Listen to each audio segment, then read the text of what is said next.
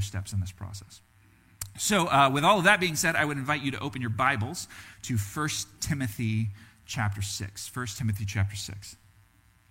Right now we are transitioning out of the Gospel of John. We're going to come back to the Gospel of John about in January, that time frame.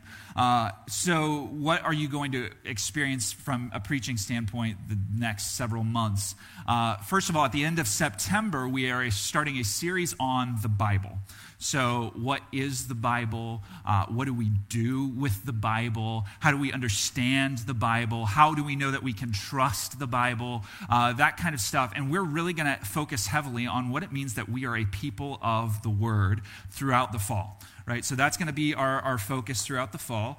And what that means then is if that's at the end of September, we kind of have 2 weeks where we are going to focus our attention on some other things and some specific things for our church. So we are going to start a new 2-week series called A Church Devoted. The first week we're going to talk about what it means that we are a church that devotes our money to something. And the second week we are going to talk about what it means that we are a church that devotes our attention to something. So with that being said, I want to tell you a story of a young man who did not have much and used the not much that he had entirely for himself. That young man is me, by the way. I am the young man who did not have much and used all that I had for myself. I spent all of my high school and college years working some kind of job, right, which meant that I always had a steady stream of income coming to me. And because my parents mostly paid for all of my needs, here's what that steady stream of income meant. I got to use it in any way that I wanted to use it. So you could probably guess the kinds of things that a teenage boy might use his money that's steadily coming to him. Like the kinds of things you might use it for. I used it for video games. I used it for entertainment. I used it for going to movies. I used it for buying things that I wanted. Now, for what it's worth, I was also a young man who was very involved in my church at the time. And every once in a while, I'd feel this little twinge of guilt when I'd go into church and I'd see the offering plate passed around, and then I'd remember the fact that I'm actually not putting anything in that offering plate until I get that little twinge of guilt, and then I'd say, okay, well, I should put something in, so I'll put a little bit in. And I did that to alleviate my guilt in order to justify continuing to use my money the way that I want for the things that I want. And I heard, for what it's worth, I heard all of the sermons on giving. Right? I heard about giving your first fruits. Right? The idea that you determine before your paycheck comes and before you send it out to spend it on anything else, you determine the amount of that paycheck that you're going to set aside for the Lord ahead of time. The concept of first fruits, that you don't wait until you've used it up and then give the leftovers to God.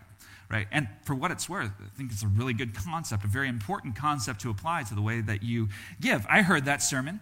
I heard sermons on the importance of tithing, the importance of setting aside particular percentages. I heard sermons about how your bank account and what you do with your bank account is telling your heart what it will pursue. I heard all of those sermons, but I somehow thought that it didn't apply to me. Right? Like I'd somehow convinced myself that it didn't apply to me. If I told you my income during those years, you would look at that and say that I didn't have very much, right? But here's the reality. I had everything I needed and more. Right? That was like just the truth of my situation. I had everything that I needed and more, and all that meant was that money and the money that was coming into me was a tool for my impulses and my entertainment. So here's what I know. Not everybody's story with money is my story with money. In fact, I would wager that we all have very different stories with money in many ways. But here's what I also know. Even though our stories with money may be very different, it is still true that how you think about and use money reveals a whole lot about what you worship, like what your heart is directed towards. Right, so with 1 Timothy 6, I want you to hear these words. These words are from the Apostle Paul to Timothy, who is a pastor in his church. Paul's instructing him on what it means to lead a church. And this is what Paul says to Timothy. In verse 17, it says, "As for the rich in this present age. Charge them not to be haughty, nor to set their hopes on the uncertainty of riches, but on God who richly provides us with everything to enjoy. They are to do good, to be rich in good works, to be generous and ready to share, thus storing up treasure for themselves as a good foundation for the future, so that they may take hold of that which is truly life. Church, I'd invite you to pray with me, please. Lord Jesus, as we come to your scripture this morning, as we come to the words that you spoke through the Holy Spirit to the Apostle Paul to give to Timothy, as to the ways that he was to lead and pastor your people, we see in you a recognition of the effect that money can have on us. So, Lord, I pray this morning that you would do a work of your Spirit to help us see and understand you as a giver of every good gift, to see you as the one to whom all resources in this world belong to in the first place. Lord, and to help us understand the role that we have and the purpose that we have in light of who you are as the one who gives us everything that we have. We pray all of this in Jesus' name. Amen. Amen. So verse 17 says, "As for the rich in this present age, charge them not to be haughty, nor to set their hopes on the uncertainty of riches." Our main point moving forward this morning is this. This is the concept that we are going to keep coming back to and keep coming back to. Your money tells a story about your hope. It's funny, we're talking about the story that we're trying to tell with our name this morning, right? There's stories that we are all telling with the actions that we engage, the kind of things that we involve ourselves in, the way we use our time. And it is true also that we tell a story with our money. Your money tells a story about your hope. My job as a pastor, right? Because this is what Timothy is doing. He's instructing Timothy, a pastor, which means as I look at this instruction, I'm to take something for myself and understand that my job as a pastor is to tell you, do not establish your hope in your own financial savvy, like your ability to figure things out and think wisely about your money, although it's good to be wise with your money. Do not resource your every impulse with the extra that you have. Do not rely on the accumulation of a solid retirement fund for your future. Do not secure your future in wealth. Do not put your sense of security in your riches, becoming haughty because you have been financially well off and thought of, and you have planned well for your future, and you worked hard, and so because you have done so well, you see yourself as higher than somebody else. Don't let your identity be connected to your money. Right? It is a grand temptation in a market-driven society to place your hope in money, and I get it.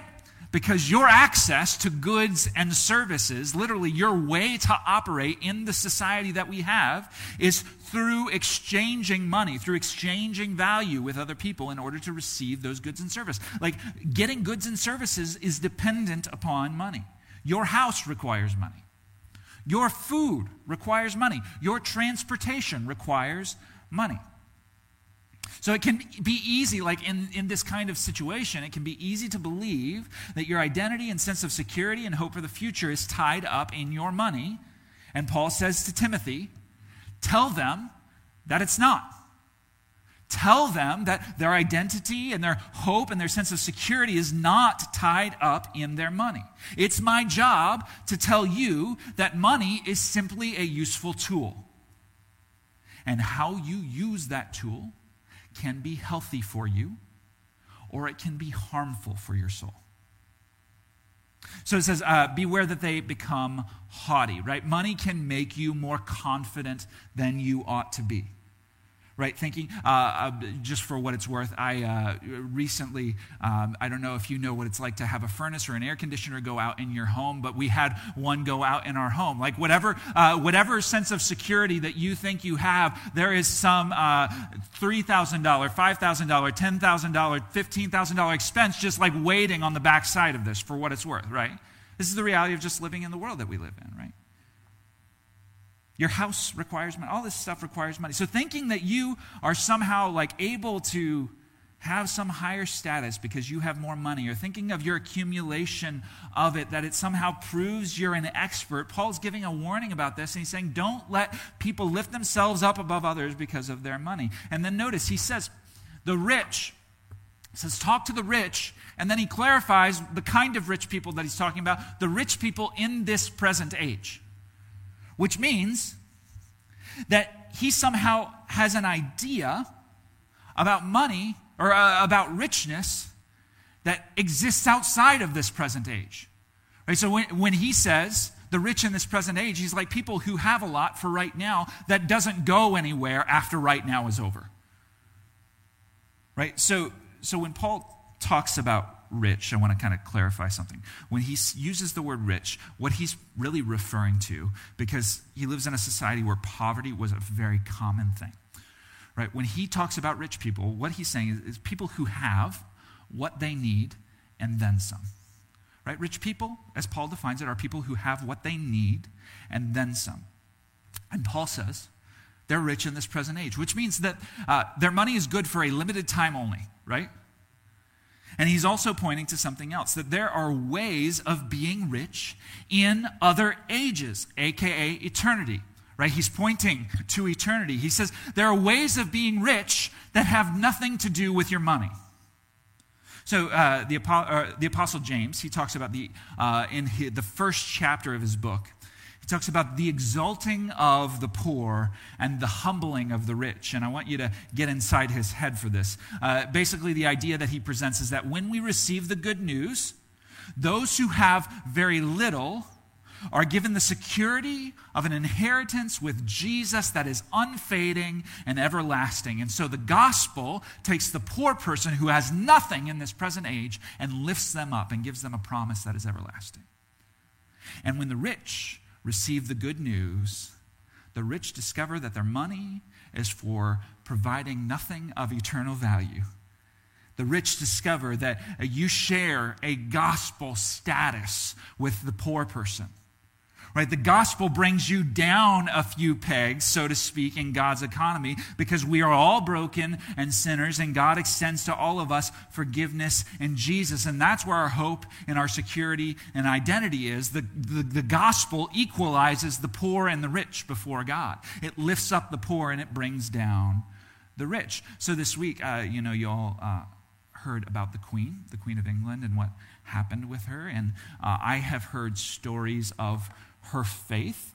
And so I think that, as I've heard those stories, by God's grace, she's worshiping Jesus, right? As I've heard those stories, if those stories remain true, then by God's grace, she's worshiping Jesus with the same status as those who have struggled to make ends meet throughout their life and those who slept on dirt floors, right? That's the truth. That my daughter, Andrea, talked to Autumn about how the Queen had died this week. And my daughter right now is fascinated with the concept of heaven. So she's talking about heaven all the time and who we're going to see there and what it's going to be like. And she said, I didn't know that she had been talking about the Queen earlier in the day. And she said, we're going to meet the Queen in heaven. And I said, oh, you're right. We are, right? And apparently they had this conversation earlier. And then I thought, me and the Queen, we're going to be the same. Like, we're going to be on the same level. Like, we're all going to be worshiping Jesus together. She maybe has been brought down from her previous status, but we've been lifted up, right? But the same is true, that the poor are lifted up and the rich are brought down in God's economy, right? It's equalized. And so money, at the end of the day, the whole point of this, money, status, the things that we acquire in this present age, it is meaningless. It's nothing more than a fleeting tool. So don't put your hope there. That's what I'm told to tell you. And then it says, goes on in verse 17. Don't put it there, don't put your hope there, but on God, who richly provides us with everything to enjoy. Paul's saying, you need to talk to the rich about who holds their lives in his hand. Those who have what they need and then some, you need to tell them about where their hope ought to be. They need to remember who gave them the skills that they have. They need to remember who arranged the circumstances of their lives. They need to remember who made the things that they enjoy. And then note, this is given as the answer to the problem of putting your hope in riches. Right? So it's not, interestingly enough, it's not like stop putting your hope in your riches and just like be miserable the rest of your life, right? That's not what it's saying. It's saying stop putting your hope in riches. It doesn't reject joy and pleasure, but is a change of perspective. Stop putting your hope in riches because your money does not provide you with the things in life that are to be enjoyed. God does. Right? That's what he says. God is the one who provides the things in life that are to be enjoyed. He is the giver of every good and perfect gift. So instead of trying to ensure your enjoyment with your riches, enjoy the giver and his gifts. Right? So it starts with being at peace with him through following Jesus, right? Receiving the reconciliation to God that Jesus offers by his death for our sinfulness. Like there we receive the promise of acceptance with God. And we get to then at that point simply enjoy him and be secure in him rather than wondering if we've done enough to earn his favor. Rather than every time we walk in church feeling that little twinge of guilt and wondering, do I have to put $5 more in, right? Like just to make sure that we're okay. Right, so church, your invitation to relate to money differently is an invitation to relate to God differently. Your invitation to relate to money differently is an invitation to relate to God differently. If you see your life as deeply connected to God, like if you see yourself as a recipient of the constant blessings he pours out, if you see your forgiveness and salvation as a fundamental change of your hope, and if you truly believe that without Jesus you are broken, but now because he is there you have life, then every part of your life begins to reorient itself to and flow out of that hope.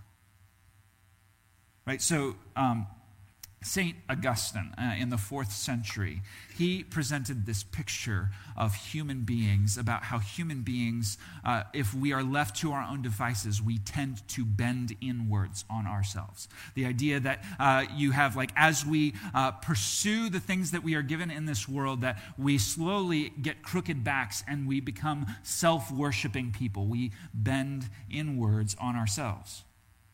The more our money serves to establish our sense of meaning and purpose and establishes our security and identity, the more inwardly that tool of money becomes used to bend us inward on ourselves. But God comes and gives us a hope that we did not deserve and gives us something certain that moth and rust cannot destroy and gives us an everlasting promise in Jesus. And when we believe, what happens is that God starts unbending us so that we can discover him and then begin to see that our money is not used for us and to love us and bend us inwards on ourselves, but actually our money can be used for the things that he loves and to enjoy him as our provider. So this is what Paul is going to do now. He is going to give and instead, right? So instead of doing that, do this. Instead of being oriented towards that, be oriented towards this. And so he essentially says, this is what it looks like for the rich to use our money for the things that he loves and to simply enjoy him as our provider. This is what it looks like. Verse 18. It says, they are to do good.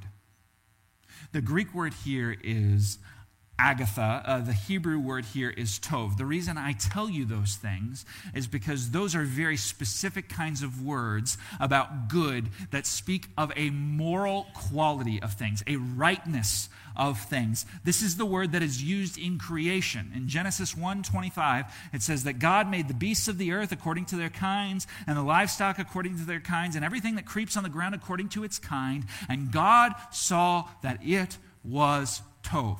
It was good. It had a moral quality and a rightness about it, right? It says that God created things and there was no corruption in that space. It was as God intended it to be.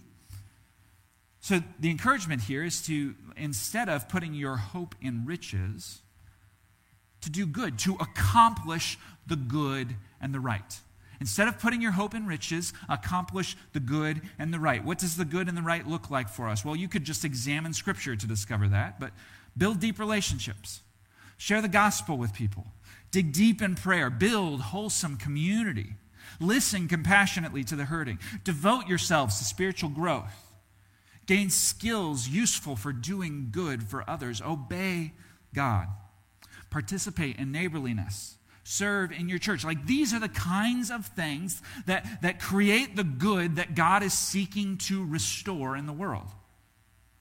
Right? So he says, accomplish the good and the right. And then he says, they are to be rich in good works. Right? He goes on in verse 18 and he says, they are to be rich in good works. When he says to be rich, he is literally saying they are to be accumulating wealth. Right? That's the idea, that you're putting money away, that you're becoming more and more rich. You're accumulating wealth in what? In good works. He uses a different word for good here. The word that he uses for good here more often carries a comparative thrust with it. It's like judging between the good and the not so good, or the good and the better, right? When he says becoming rich in good works, accumulating in good works, in this case, it's talking about a better in light of Jesus' own commands for wealth. Right? And this is what he starts to hint at. He hints at it more and more. Jesus gave commands in regards to wealth. This is what he says in Matthew 6:19 and 20. He says, do not lay up for yourselves treasures on earth. Do not accumulate for yourselves treasures on earth, where moth and rust destroy, where thieves break in and steal, but lay up for yourselves treasures in heaven, where neither moth nor rust destroys, and where thieves do not break in and steal. This instruction is related to the coming of the kingdom of God. Right? So when he says to be accumulating wealth in good works, those good works are given comparatively to all of the bad that exists in this world, all of the things about this world that are fading. What he's insisting is he connects this idea to what Jesus said in the Sermon on the Mount. Is he saying, instead of putting your hope in riches, to accumulate kingdom wealth. Accumulate kingdom wealth. Invest in the proclamation of the gospel. Invest in the life of the church. Invest in outreach to kids. Invest in supporting missionaries. Invest in church planting. So I want to share a reality with you, kind of celebrate some things, to maybe vision cast some things. Our church had 3 baptisms this year. We had 3 baptisms after not having baptisms for a period of time. That's very exciting, which means that there were 3 kids who came up here and stood up here and shared the gospel with their families, right? They proclaimed the gospel, right? Crossroads clubs in 2 different schools where we are loving kids and discipling kids and helping them come to love Jesus. Those kids, those 3 kids who came up here and shared the gospel, they were the fruit of Crossroads in those schools. Right? We had 5 first-time professions of faith in Crossroads this year. We have plans in the works to start a middle school ministry in our church. When's the last time that? I mean, that's exciting stuff, right? No less than 4 people have returned to our church after being disconnected from church for a very long time. When you give, when you serve, when you invite people, when you sacrifice something, you participate in the establishing of things that will last literally forever. They do not fade, right? So the whole world, as the Bible pictures this, the whole world will literally like burn up. And as it burns up, those things stay, right? Like it all disappears and those things last as the world burns around it, right? Like that's the picture that we're given. Those are good things to invest in. And then it says for us, finally, they are to be generous and ready to share. Literally, this is like, it's two words added next to each other. They're like providing an emphasis. It's saying to be generously prepared for charity. Right? It's an overemphasis of the extent to which we ought to be ready to share with any who has a need. Right? So instead of putting your hope in riches, the final thing that we're encouraged to do is to account for the needs of others. Right? Part of enjoying the things that God has provided is creating margin for yourself to be able to help with crises that come up in the lives of other people. Right? Part of enjoying this life that God has given us is being prepared to give when God puts opportunities into your path to support a missionary who has a need, or to support a gospel effort that has a need, or to give a gift to someone in need who is struggling.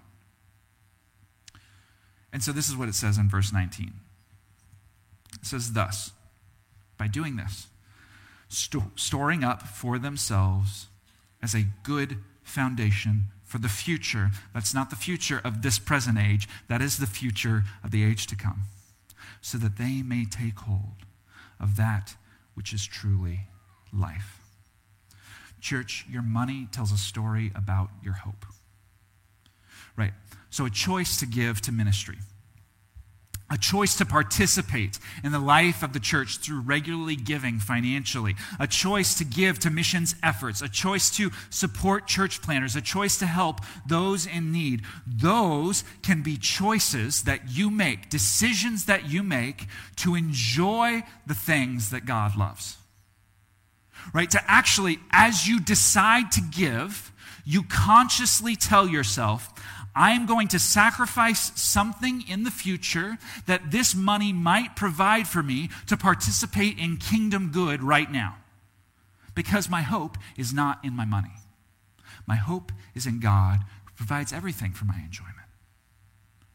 So what? So what? Number one, I had to repent. I had to repent. And by God's grace, He is changing my heart. Right? God allowed me to see that my hope was being placed elsewhere as I used my money time and again on myself. And then when He showed me and I still didn't repent, He allowed me to experience discipline for keeping my money for myself. And then He showed me how good it was to have my hope in Him. And by God's grace, He forced me into this season of repentance, and this is what is happening to my heart now. For what it's worth, I am still inclined to use my money for my impulses. Still inclined to do that. But I am learning to sacrifice things that are fleeting for things that last.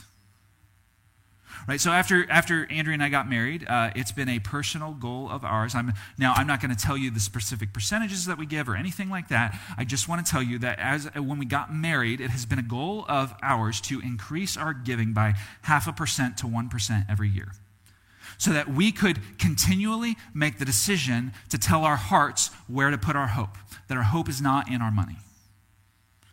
And for all that, like the hassle that tax season is. Each year, in tax season, we get the opportunity to look at where our money went.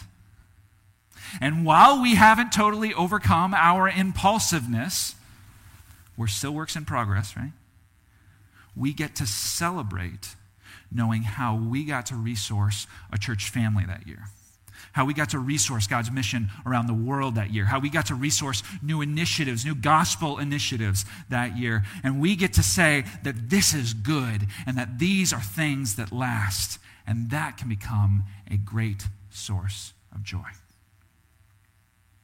Number two, where we are going versus where we could go. So let's talk about this church for just a second. If you've been getting the bulletin, you may have noticed there is a distance between the amount of money that's come in and the amount of money that we have budgeted. Now, for what it's worth, the elders, we put forward the budget and we voted on the budget as a body, knowing that we were going to dig into savings potentially this year. And we're in a circumstance where we are digging into savings, and that's something that we have accepted. But I just want to make us aware of the reality. We could be doing some belt tightening. In fact, we very likely will have to be doing some belt tightening as it comes to next year's budget. That's just a reality that we're dealing with. And at the same time, we have this kind of new name and rebranding process, and there's always an expense to rebranding. There's something we have to be aware of there. And I'm very excited about the story that we can tell with whatever new name the Lord gives to us. And so there's a place where we could, if you're interested in making sure that process happens, you could actually gift specific pieces of that process to the church over and above your general fund giving. I want to present to you that option. If you're interested, take it. If you're not, don't worry about it. But that's something that could be done in order to make this process work more effectively for us. Right? So there's also the reality. I know y'all want to hire more staff at this church, right? We've talked about that a lot. It would be beautiful to be able to have an additional person working in the office with us. It would be beautiful one day to be able to bring Pastor Don on staff, right? Those are things that would be really, really good, right? But the reality is it will take a significant amount to get our church to a place where we would be able to do that. Am I expecting that the people in this room would be able to come up with that to get us to that place? I don't know, right? But I'm just saying that is the reality of the situation. That's where we are going, and that's where we could go. Are we in danger of things shutting down tomorrow or in a year or in 2 or 3 years? No, we're not in danger of any of that. Right? We can we have to be aware of where we need to cut and how we need to handle our finances for the future. And, we're okay, but it would be beautiful if God would allow us to be able to do more than what we're currently able to do. So finally, number 3, an invitation to evaluate. First, I want to say, where is your hope? Right? Because if it's not in Jesus, if your hope is not in Jesus, then I actually, I don't want to sit up here and talk to you about how we could really use your money, right? At the end of the day, we don't need the money, right? We will figure this out, right? We will continue worshiping Jesus. So if your hope is not in Jesus, I'm actually concerned most with addressing that before we address anything else, right? We want you to be welcome here. We want you to hear the gospel here. We want you to believe in Jesus, and we want you to receive from Jesus an invitation to then reorient your priorities. Right? That's the kind of thing that we want to engage. But if your hope is in Jesus, right, I recognize you may be in a position right now where you are giving what you can give. And that's okay. Right? It's okay for you to be in a place right now where you are giving what you can give. If that's your response, that's great. But I'm not going to tell you not to evaluate.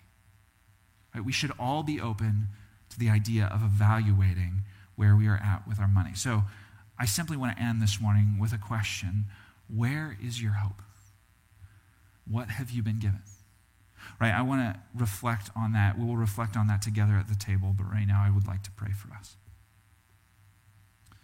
Father, you have given us gifts that surpass what is true and lasting, or seems to be true and lasting in this world, because you've given us something that is actually true.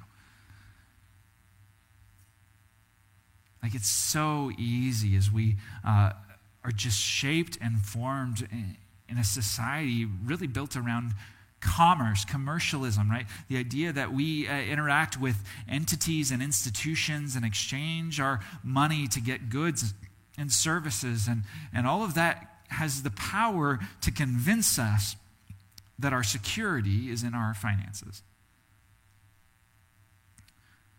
But Lord, we thank you for giving us a security that goes beyond this present age, and for helping us to be able to extend that security to others. And so, Lord, I pray that you would set our hopes in the proper place. Holy Spirit, that is a work that only you can do. And whatever the results of it might be, are results that we leave in your hands. Jesus, put our hope where it belongs. We pray this in Jesus' name. Amen.